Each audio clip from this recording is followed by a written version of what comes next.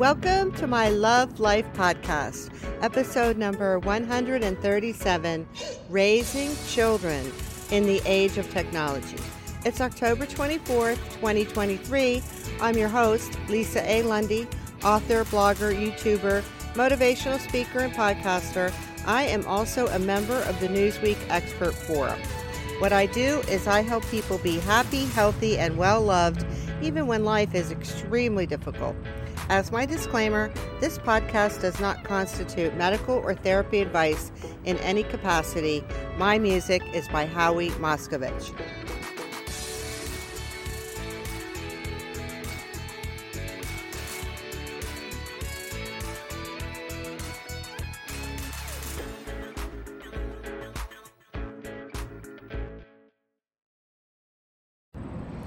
Raising children in the age of technology. Oh my goodness, this is a very, very, very significant topic, which I will dive right into in a moment, but I do have a few housekeeping things to cover. Number one, it is a gorgeous day here on October 24th. I am sitting outside in this beautiful sunshine, and truthfully, I am going to tell myself I'm hoping to catch a couple rays because I didn't get to have my professional new headshots taken in September because of my car accident, or even earlier. So I am hoping to get that done next week at a speaking event that I'm going to be speaking at, and I love it when I have just a little bit of color. So I will be managing some outside background noise, which it'll be a little bit, so I'll be turning it on and off and doing the best I can. And worst case, if it's really that bad, people, I can delete it, unpublish it, and re-record it, which I probably won't do. I'm not that much of a perfectionist. So now, for those of you who don't know, I'm in a rehab facility since the end of September from a Labor Day car accident. All of my injuries will heal and are healing, so I'm very lucky, extremely lucky. I must be on this earth to finish what I'm doing. All right, so first off, I am not a medical or professional or therapist in any capacity. That's where you should get your medical or therapy advice. I'm not that. I do have good things to say, but I'm not a licensed provider or an unlicensed provider. If you are listening to this podcast and you are feeling suicidal, hopeless, or that life is too hard, or you can't continue, or the world would be better off without you, I am asking you to interrupt that thinking right now, which is very common thinking, by the way.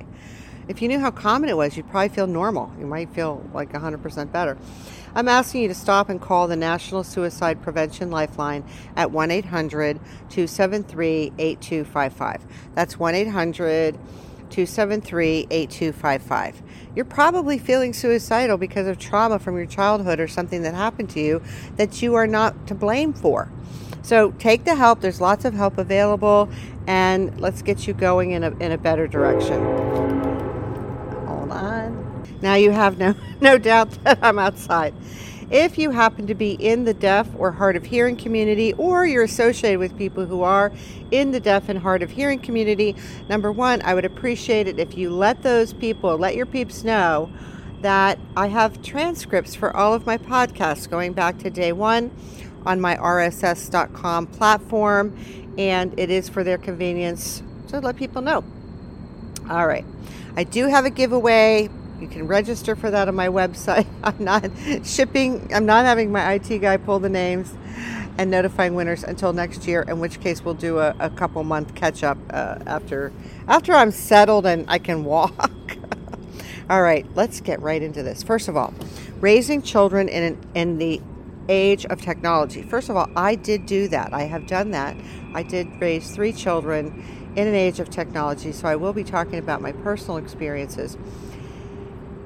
But right away, I want you who are listening to this, if you have children or grandchildren or nieces or nephew or some young people that you deal with, which could mean you're a teacher or some other kind of professional or a sports coach or what have you, I want you to listen to this podcast with an open mind and do your best to not go right away into overwhelm. because many people in the world live in overwhelm. They're barely getting through the day. Life is a struggle. They're not happy. They may have anxiety, depression. They may do, catastrophizing or negative thinking. And just basically, they're just kind of on the edge. And I understand that. So I'm asking you to not go right to the edge and go, oh, this is just one more thing for me to do. It's too hard. Just take a breath and listen to what I'm saying, because I promise you I have good news. This is the good news channel. There's always, when I'm around, not for everything, but for almost everything I can find good news. So there are many issues related to technology in children, and more probably than you're aware of. And I understand the difficulties of having children not have full access, or you taking back control of the time they're on social media or gaming or on the internet. I understand it. So the first part of this podcast, I really want to take a little dive into, well, why does this even matter? Well, because I think it is my opinion that the more you understand why this is so significant, the more motivated you will be to make a difference. So what we know currently at this point in society and in the world in research is that there are many negative complications from technology on children and young people. So to condense this, I'm just going to list off 15 negative impacts of technology. Then I'm going to take that one step further.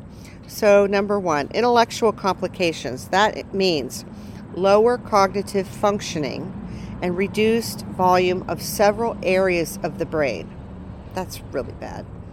Body image dissatisfaction. It can encourage the consumption of unhealthy food. It can decrease verbal intelligence, meaning smaller increases in the regional volume of gray-white matter in several brain areas after a few years, which impacts 5 areas: language processing, attention, executive functions, rewards, and emotions. It can sexualize children. It can make them vulnerable to exploitation, decrease mental health, promote aggressive behaviors, cause or create low self-esteem, increase anxiety, cyberbullying, obesity, sleeping issues or disturbances, physical inactivity, sense of isolation, and changes in circadian rhythm. So there's 15 negative impacts. Well, let's talk about what am I really saying with that? Well, the piece I want to focus on for you is the executive function of the brain, because I just found out about the executive function of the brain in 2018 when I got kicked out of therapy and found out mine was very well developed. Well, that's nice, but what does that even mean? Well, this is what it means. The executive function of your brain is where your cognitive processes and mental skills go on. So that helps you plan and monitor and successfully execute goals, including attention, so attention to detail or attention control, working memory, inhibition or self-control, and problem solving. Now, there isn't 100% agreement, but there are some experts who lay out 7 different functions, executive functions of the brain. And I'm just pointing out, it's not 100% agreed to on this, but there's some agreement. Some experts say this. I think it's probably fairly accurate, or I wouldn't include it. Number 1, self-awareness. Self-awareness falls under executive functions of the brain. Well, that's very important if you've listened to my podcast.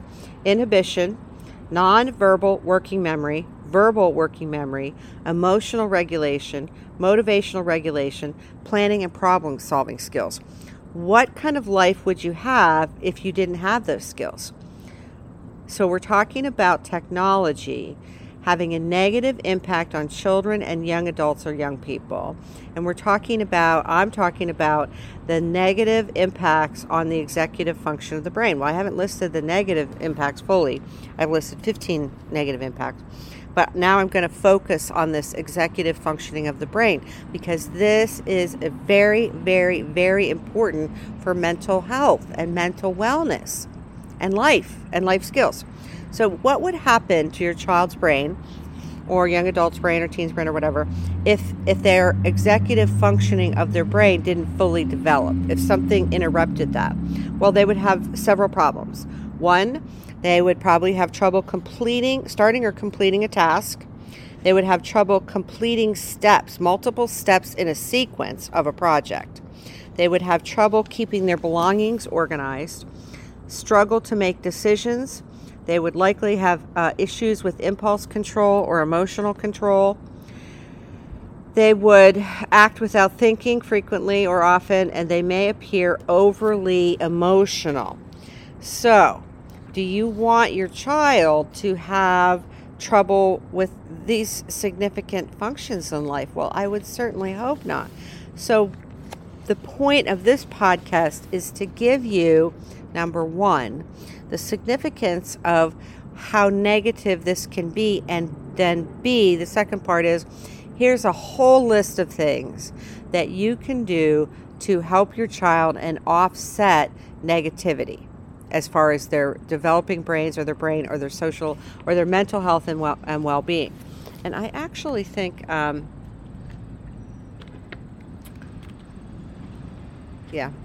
So, first of all, I know that as far as a long time ago, because my kids are older now, that we've had for as long as I've been around in this topic in technology, we've had what's called sandbox games. And sandbox games aren't bad in and of themselves, because you have multiple players playing together. So it provides kind of an aspect or an opportunity for socialization and making friends. Although they are online friends, and unless you're geographically close, which many times the kids playing sandbox games are all over the map, that's not all negative when you're doing gaming that's sandbox games. Now, solo games, different story, that doesn't apply. And in this little tiny section, I'm going to give you the only two benefits to technology. Well, really in this part, we're talking about the overuse of technology, because of course technology keeps you instantly connected with messaging and FaceTime and all kinds of things. So there are some benefits, but we're talking about the overall overuse. For 3 to 5 year olds, if you limit their time on technology to 30 minutes a day, the research showed that provided a benefit of psychosocial development and executive function. So technology can boost creativity. It can provide a window or an opportunity for some socialization and making friends, but that's a pretty short list of benefits compared to hampering or impeding the development of a developing brain. Because let's not forget, well, you might not have heard all my podcasts, a young person's brain doesn't finish developing until their late 20s. So, if you have a 15-year-old, their brain is going to continue to develop until 28 or somewhere in that vicinity. So it's not like, well, my son or daughter is 20. It's too late for them. It's not too late for them. Their brain is still developing. And if they live with you or you have influence on them, you can help them develop good, healthy habits and do what you can to offset this. Okay, so one of the big things that has been talked about and is a growing concern, and definitely was a concern for me when my kids were, and under my control and under my household and under 18 before they went to college, but it's a very significant area, which is safety and limits. So of course you want to do what you can to be safe online, and there are many apps and many programs and platforms that you can either get for free or purchase. And if it were me, I would go to someone who is a safety expert or a couple online safety experts and see what they're recommending and then make a decision. I did the best I could, but if I had a do-over, I will be honest and say I really fell short a little bit on this. And if I had a do-over, I would do that piece a little bit differently.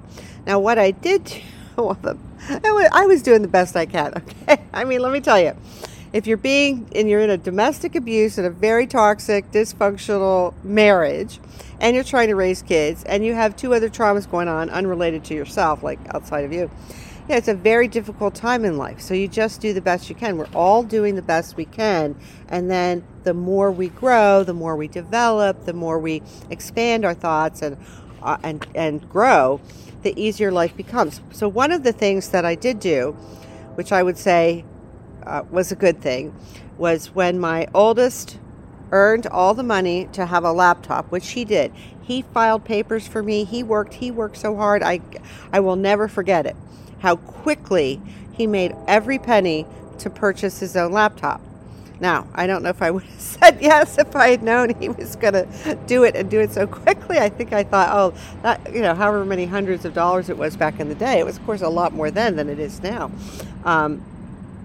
So he earned the money all by himself, every penny, bought a laptop, and then we created what we called the laptop agreements, which was a written document that I created and he agreed to that established the rules for the laptop.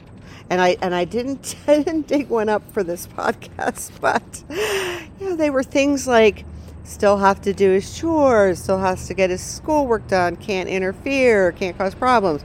And there were probably, the first version of the laptop agreements, there were probably only, 5 or 6, 7 things. It wasn't very long. It wasn't a full page. It wasn't complicated. And then as he had his laptop, we discovered other areas that needed to be addressed. And we went through several iterations. Oh, there goes the train. Hold on. Okay, the train has gone.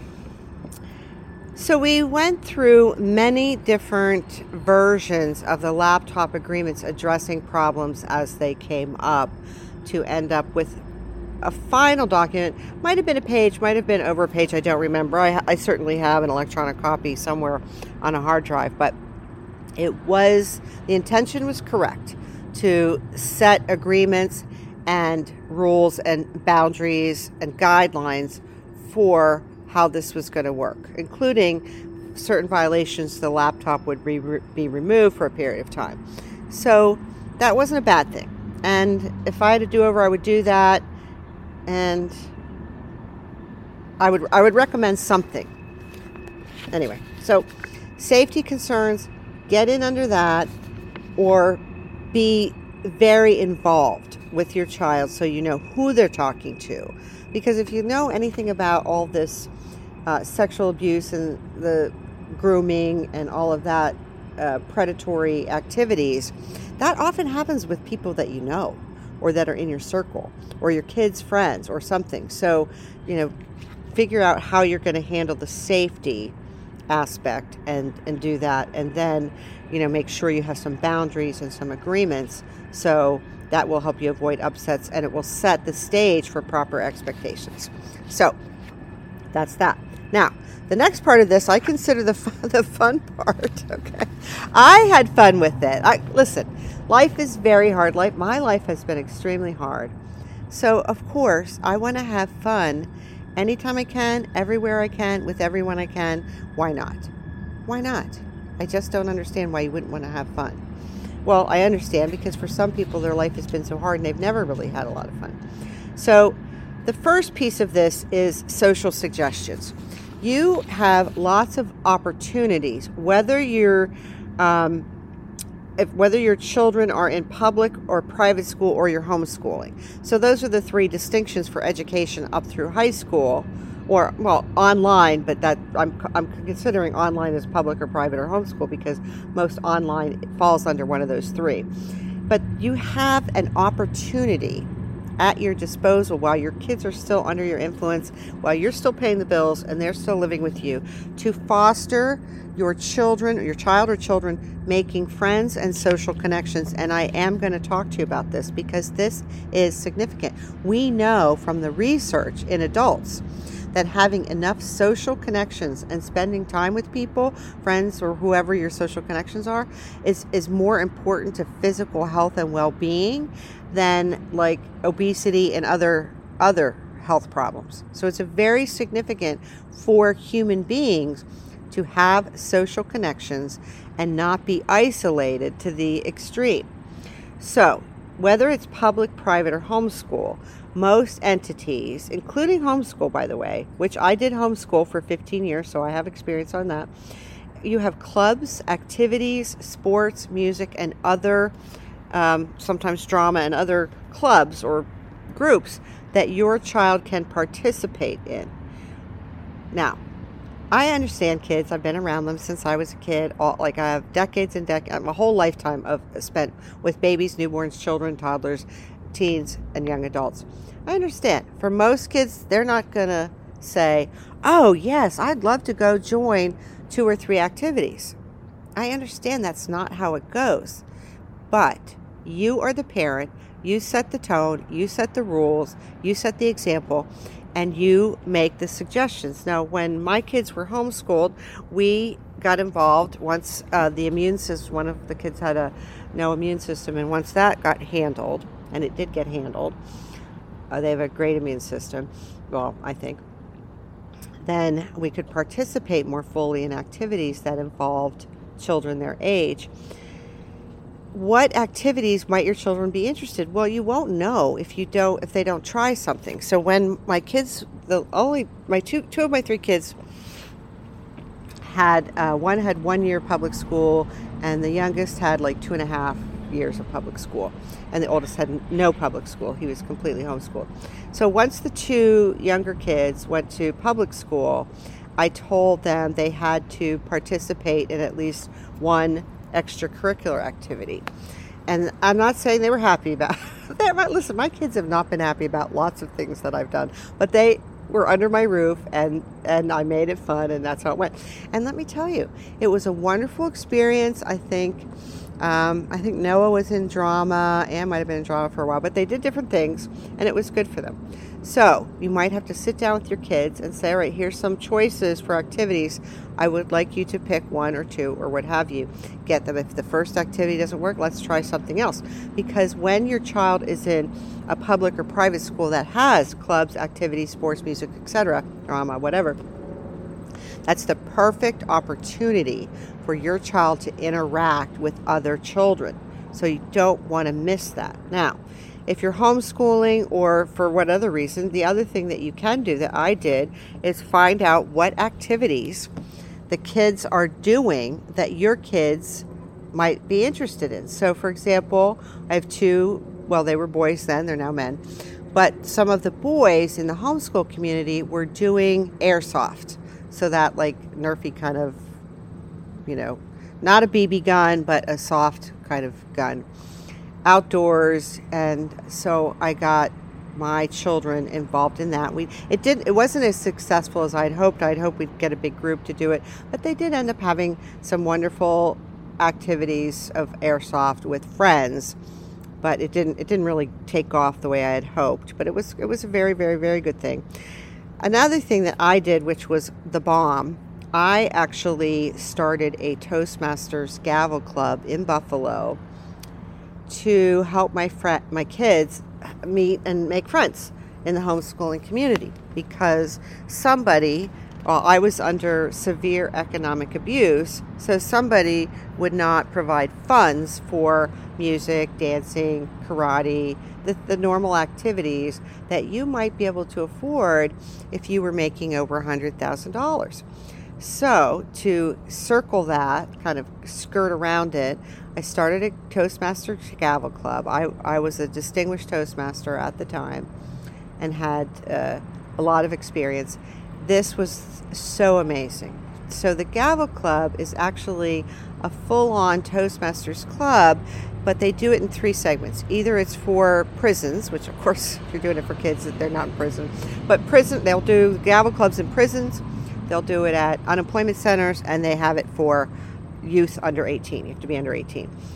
So that because there's no annual dues, you pay like $20 to get your manual set, and it's a very low cost program for those 3 markets.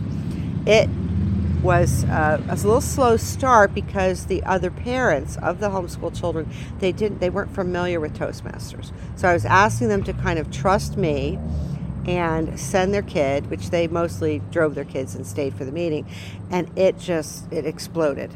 And it ended up in Buffalo, we ended up having too many kids for one meeting, and I ended up having 2 different sections. So I think there was a total of over 40 kids, maybe 50. And one group met one week and the other group met the other week. So they met twice a month, but there were 2 actually different clubs kind of going on. And then when the kids and I moved to State College, Pennsylvania, I started a Gavel Club in State College because it was really quite fun. If you want to see something that's amazing, you see young kids. I mean, some of the kids were very young, like 8 or younger, get up and give a speech. It is motivating. It is inspiring. It is one of the most beautiful things I have ever seen, and I am so grateful I got to be a part of it, and it made a difference for those kids. I actually last year ran into one of the kids, so this is now 10, 13 years later, and he remembered me, and he said, oh, that Toastmasters Gavel Club was one of the most important, significant, and formative experiences of my childhood. And I was like, wow. So glad I ran into him.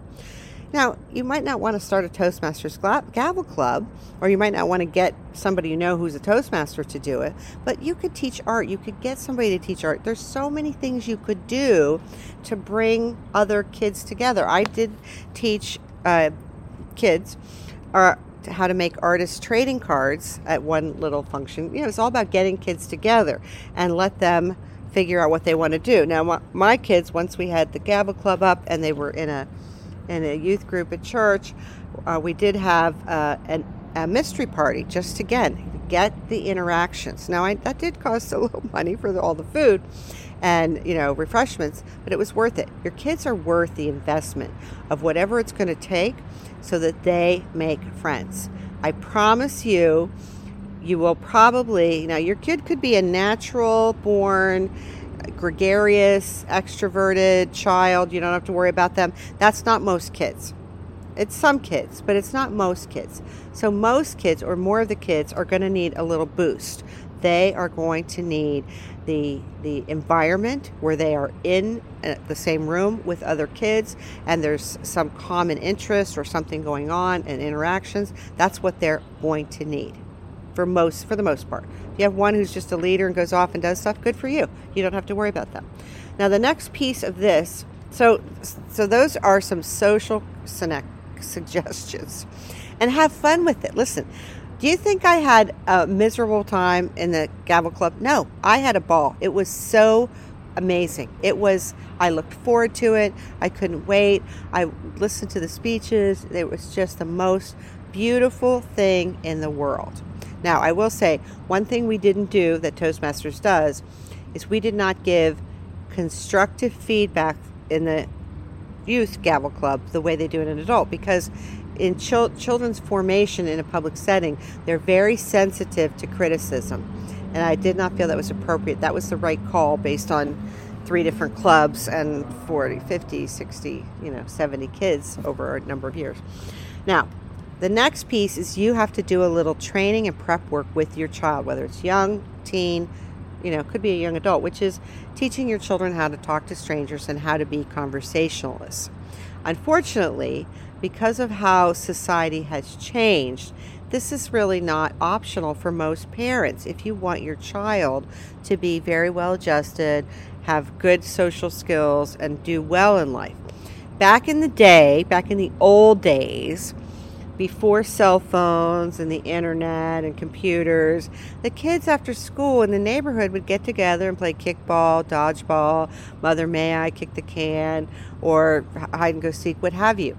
They were playing, they were talking. They didn't need to be coached into that because it was a natural expression. Oh, we're playing dodgeball. Okay, who's it? Oh, where's the ball? It was all right there. Now, things have changed dramatically. and they keep getting worse. So my suggestion is that you make a list with your child of things that they can talk to other children about. I don't care whether they're 5 or 10 or 20. This is a reasonable thing. And if you're an adult and you have trouble having conversations with other adults, which would be normal, don't be beating yourself up. Don't be saying, oh, I'm a loser. No, stop that. Then you make a list, because there's all kinds of things to talk about with other people. And then, and my suggestion is you role play this with your kids. I actually did this with my kids. I know. Listen, I don't get on these podcasts and recommend things I haven't done. I don't know. I can tell there are other people who do that. They recommend stuff that they've never tried. Because I've heard some people say, well, I've never used amaranth flour, but we're going to throw it in a mix because I'm sure it'll be fine. No, amaranth flour is blah. It's terrible. Nobody who's got experience in gluten-free, allergy-free baking would use amaranth flour. But people have, and they've said it publicly in a video. Hey, I'm going to throw this in even though I've never had it.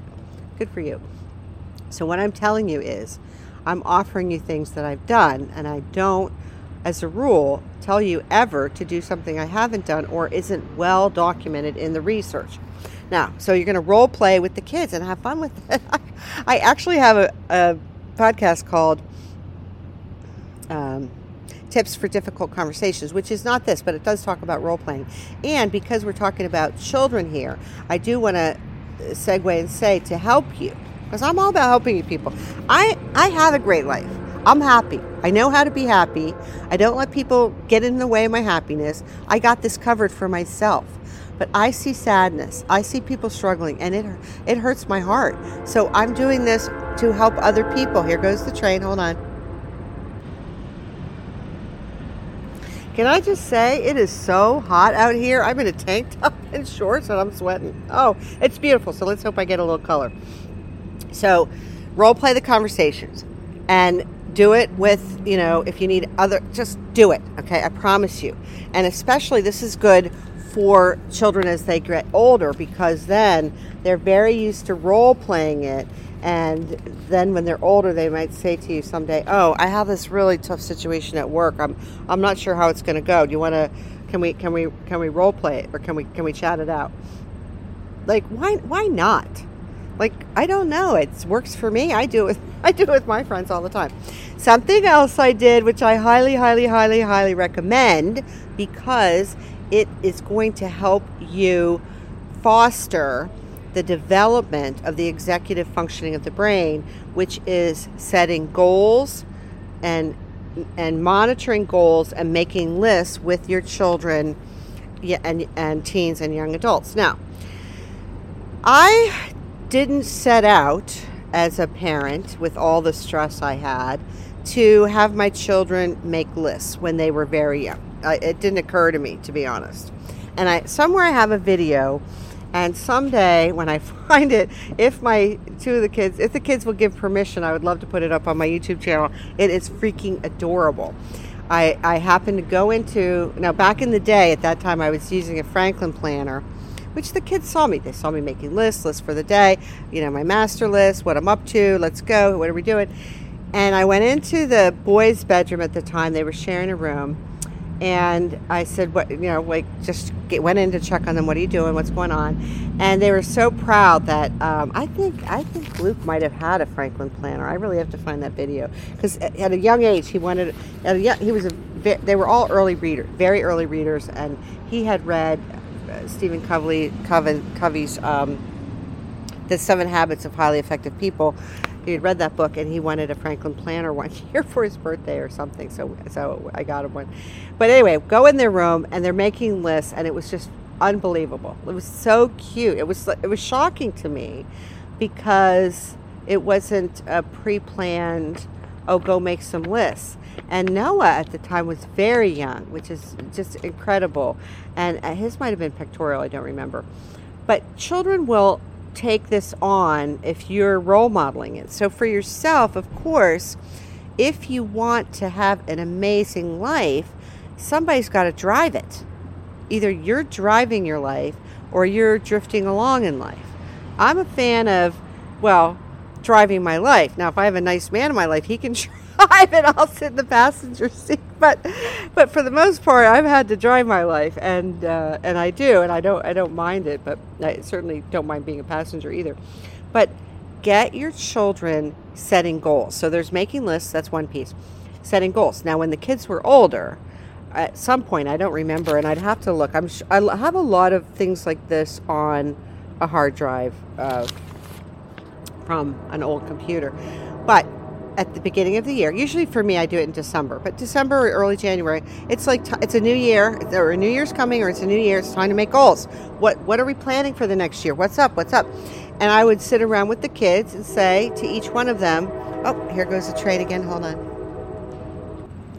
So I would sit down with the kids and say, let's talk about your goals. I'd write down their goals. I'd write down my goals, their goals.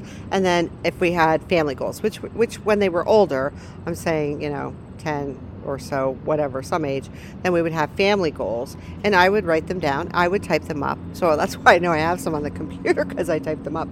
And then we would do a progress check. Now, the whole thing about the goals was they were the ones who were picking the goals. They were the ones who were deciding, what do I want to do? Well, there were lots of things they wanted to do as they got older. And if they didn't, then we'd say, well, what could you have? What could you have? And it's very interesting. But yes, why not? And if your child can't come up with any goals, then that's going to lead right into my next subject. But hopefully, if your child hasn't lost their sparkle, there are things they want to do. Because if a child has nothing they want to do, it could be a sign of depression. It could be a sign of they're struggling. It's not a good thing. When I see kids and they're like they have no dreams, no hopes, nothing that inspires them, nothing they want to do, it's concerning to me. It's actually deeply concerning. So I would give my kids a copy of their goals, and then we would touch base. Whenever I happen to touch base on my goals to say, how am I doing, then I would pull up theirs. And if your kids are really young, and I would start this, I would have started this when they were really young, had I thought of it. And I certainly would have done it had I known about executive functioning of the brain and the significance, and that these kinds of activities and actions can drive and expand and help that be very well developed and well refined, is you can make colored charts and very whimsical, age appropriate goal setting, which you can use for, obviously people use it for potty training, but you can use it for making their bed or cleaning up their, there's all kinds of things. Now, so that's it. This will build skills. Oh, here, motorcycle. Okay, well, we're all very clear that I am outside, right? All right, the next suggestion for you, and boy, if you do nothing else, I hope this is going to be one of the things that you do, which is good for children. It's good for children of any age, adults of any age. It's good for everyone. There is no one this is not good for, which is hobbies. Now, I happen to be the hobby queen or the hobby, like hobby rama. Man, if there's a hobby, I probably have done it or tried it, or it could have been on my list. Like, I would love to throw pottery. That I've not done that, but that's really not even on my list. But tons of hobbies I have, starting from a young age, like a very young, starting from like 12 or 10 or I don't know, a young age. Now, so my kids, by virtue of being my kids, each one of them, when they turned about somewhere between a year and 18 months, maybe closer to 18 months, they would go in the high chair and they would get to do finger painting or arts and crafts in the high chair. Why? Because I wanted to do arts and crafts, and I needed my toddler to be confined so they didn't get hurt and I could paint or do whatever I was doing. And typically at that age, they would take the non-toxic paint, and they would paint all over the paper on their high chair tray. And then they all painted their face. That's normal. And I have pictures of it. And it was very fun. That's age appropriate. They're exploring. And of course, that's also why you want to make sure you're using non-toxic paint. But we did a lot of arts and crafts, which was very, very critical and important in their fine motor skills. But I'm not in the OTPT world. I had no idea that their fine motor skills were superior, and it had to do with the amount of arts and crafts, handling scissors, handling crayons, handling paintbrushes, and all that fine motor skills.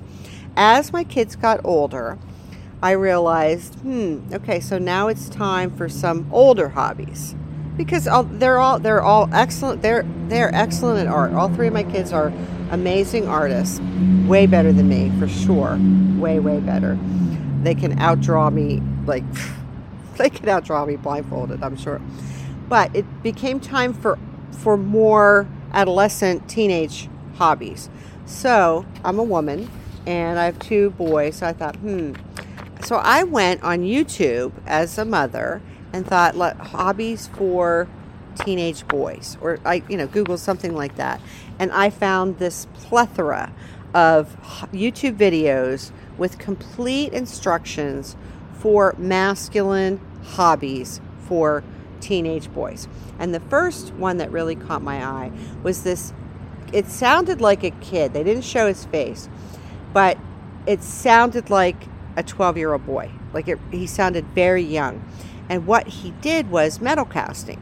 So he showed in his videos how to get aluminum cans, how to melt them over a little charcoal fire, how to pour the aluminum into a mold, how to make the mold, and then how to sand the mold he made this beautiful slingshot out of aluminum cans that he had casted.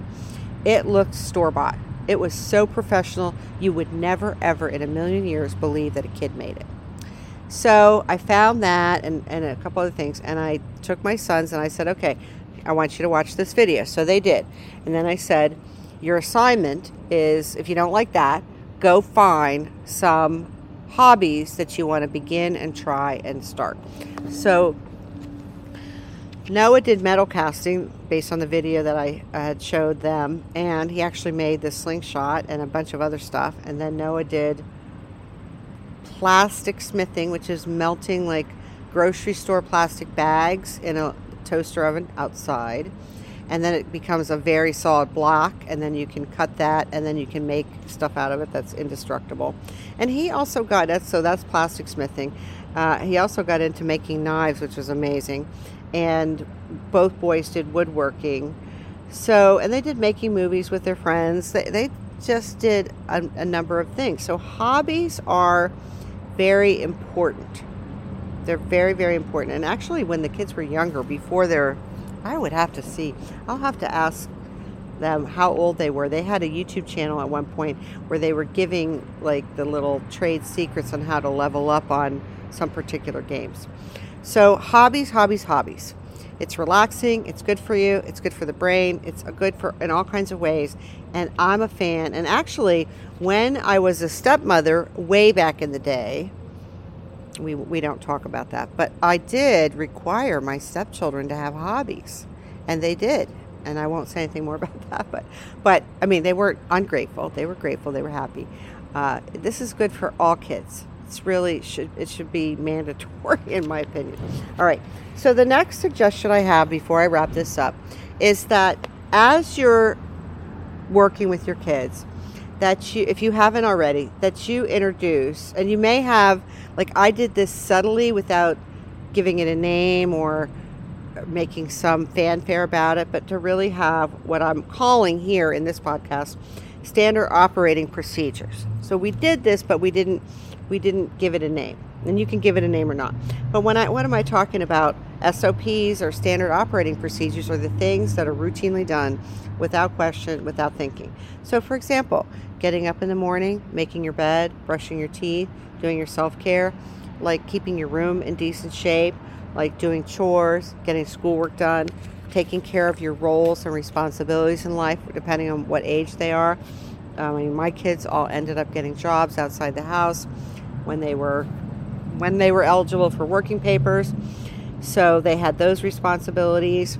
So by role modeling how I did life, lists, goals, kindness to other people, just kind of the way that I do life, my children learned what the standard operating procedures were without actually being told, oh, this is how you do life. And that definitely involves, by the way, self-care. So if you're not taking care of yourself as a parent, that of course will make life much more of a struggle.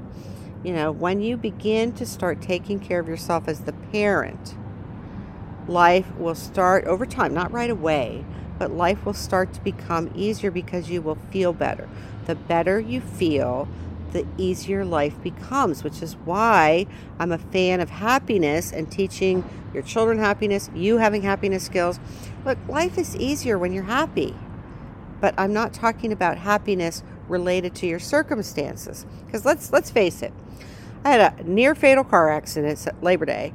I've been in the hospital or rehab for almost, going on 2 months. It'll be 2 months here next week. And this is not a happy place. The hospital was a happy place. Rehab's not a happy place. But I am making the best of it and enjoying it, even though my circumstances are not pleasant. And I'm actually bringing happiness to the floor I'm on. I think they might miss me just a teeny tiny bit. So begin to get yourself together. If life is too hard for you, man, you've got my sympathy. You have my full heart. You have my heart. You had me at life is too hard or I'm struggling. I understand the struggle is real and it's not your fault. But everything I've done is to help you have a better life. Now, the other thing that I did with my children, and this wrap up, I'm going to make a point to tell you. And I'm not, as you know, I'm not a therapist, but this was one really good thing. I mean, it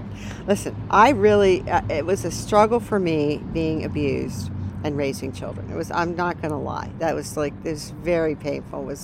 It was hard. There were days I wasn't sure I was going to make it. It was so hard. But I love my children, and I wanted my children to have the best childhood possible. That was my end game. Get through raising my children in the best way possible, giving them the best childhood possible, because I couldn't fix or change or leave the marriage at that time, and it was toxic and it was bad for them. It was very bad for them.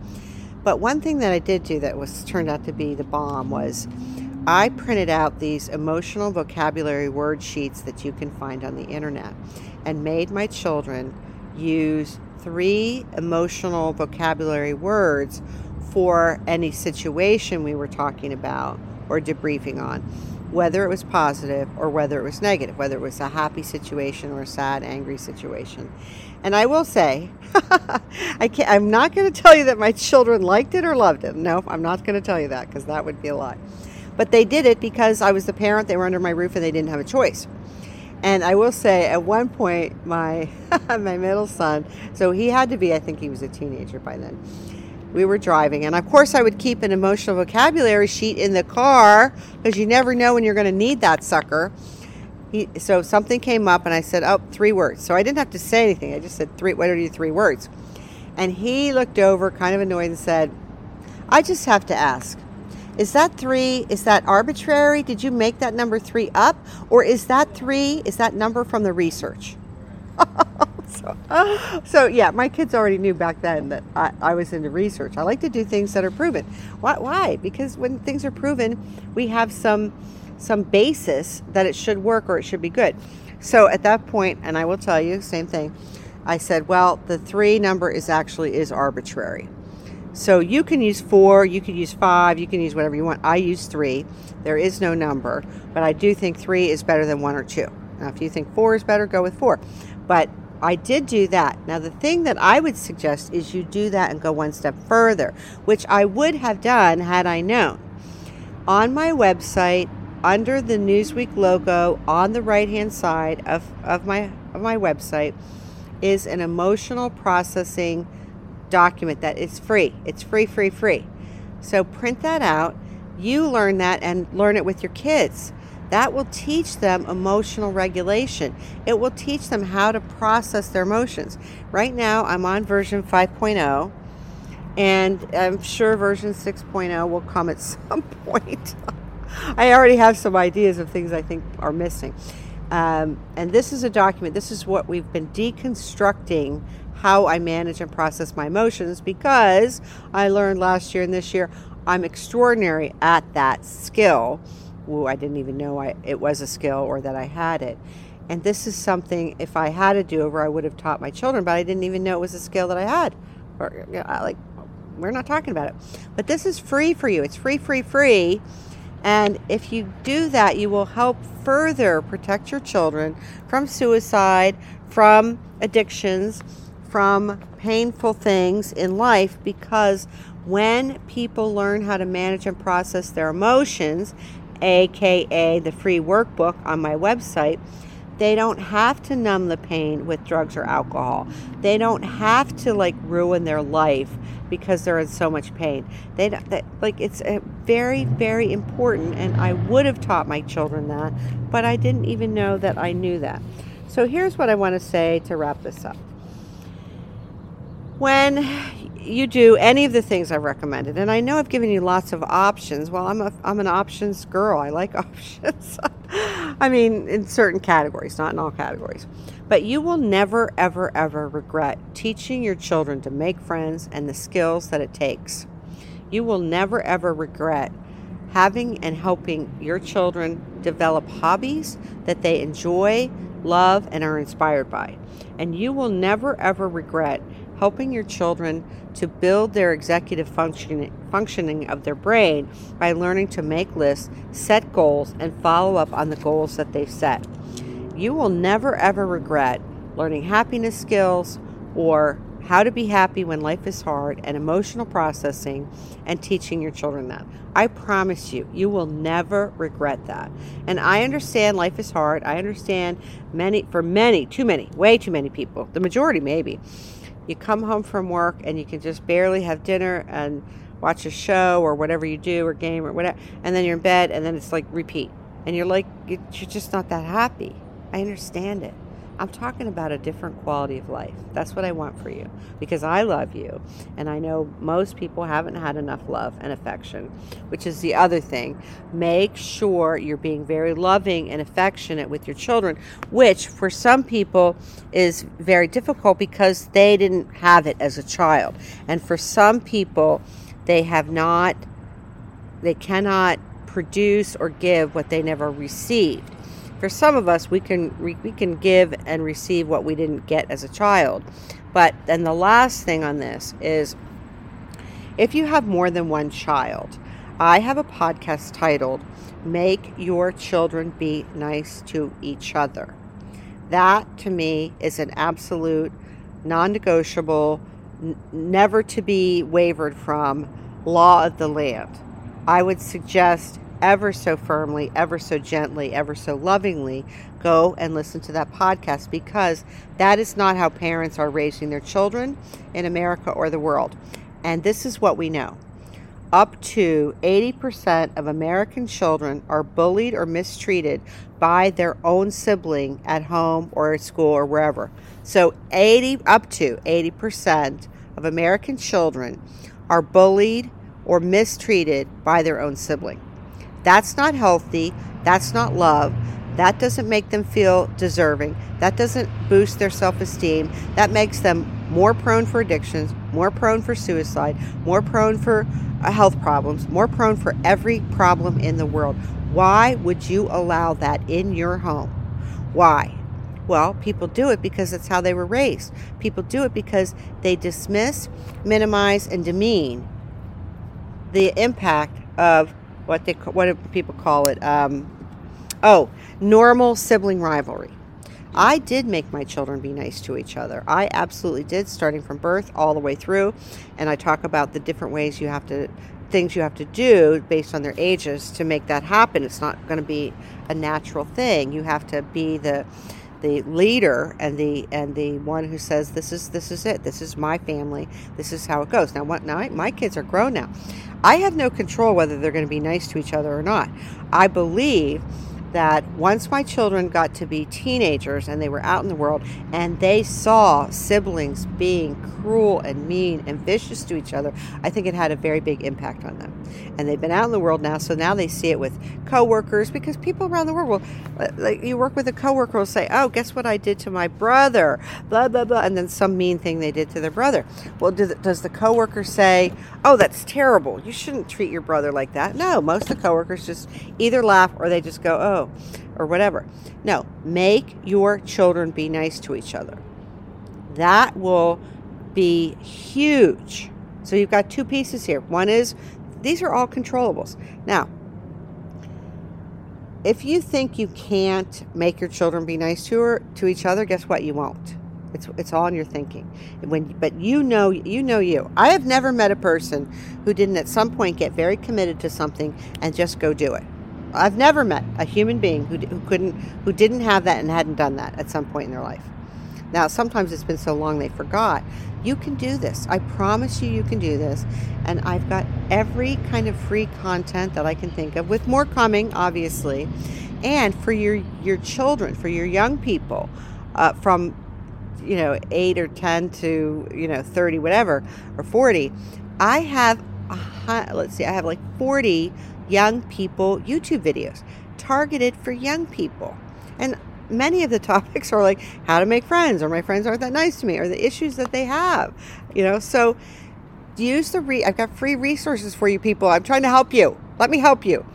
I hope that you're enjoying being a parent, or if you're listening to this because you're the grandparent, I hope you're enjoying that, or if you're the aunt and uncle or your teacher, whatever. But I want you to have a great life. It starts with you. So if your life is not cooking on all cylinders, start with you and bring people along for the ride. Like when I learned I didn't have any anger skills in 2006, guess who I took along for the ride? My 3 kids. What did I say? Oh my gosh, guess what mommy just learned? I don't have any anger skills. And we went on the journey. Like, just do it. All right, that's it. Love you. I'm Lisa Lundy saying thank you for listening to my Love Life podcast, episode number 137, Raising Children in the Age of Technology. I hope that you received some ideas about how important and significant it is for you to take a look at what actions you might be able to take, or you could take, and take those actions. If you enjoyed this podcast, please subscribe to the Thinking channel, to the Love channel, and share this podcast on social media. I love you. I hope you're doing well. Hang in for now. That's it.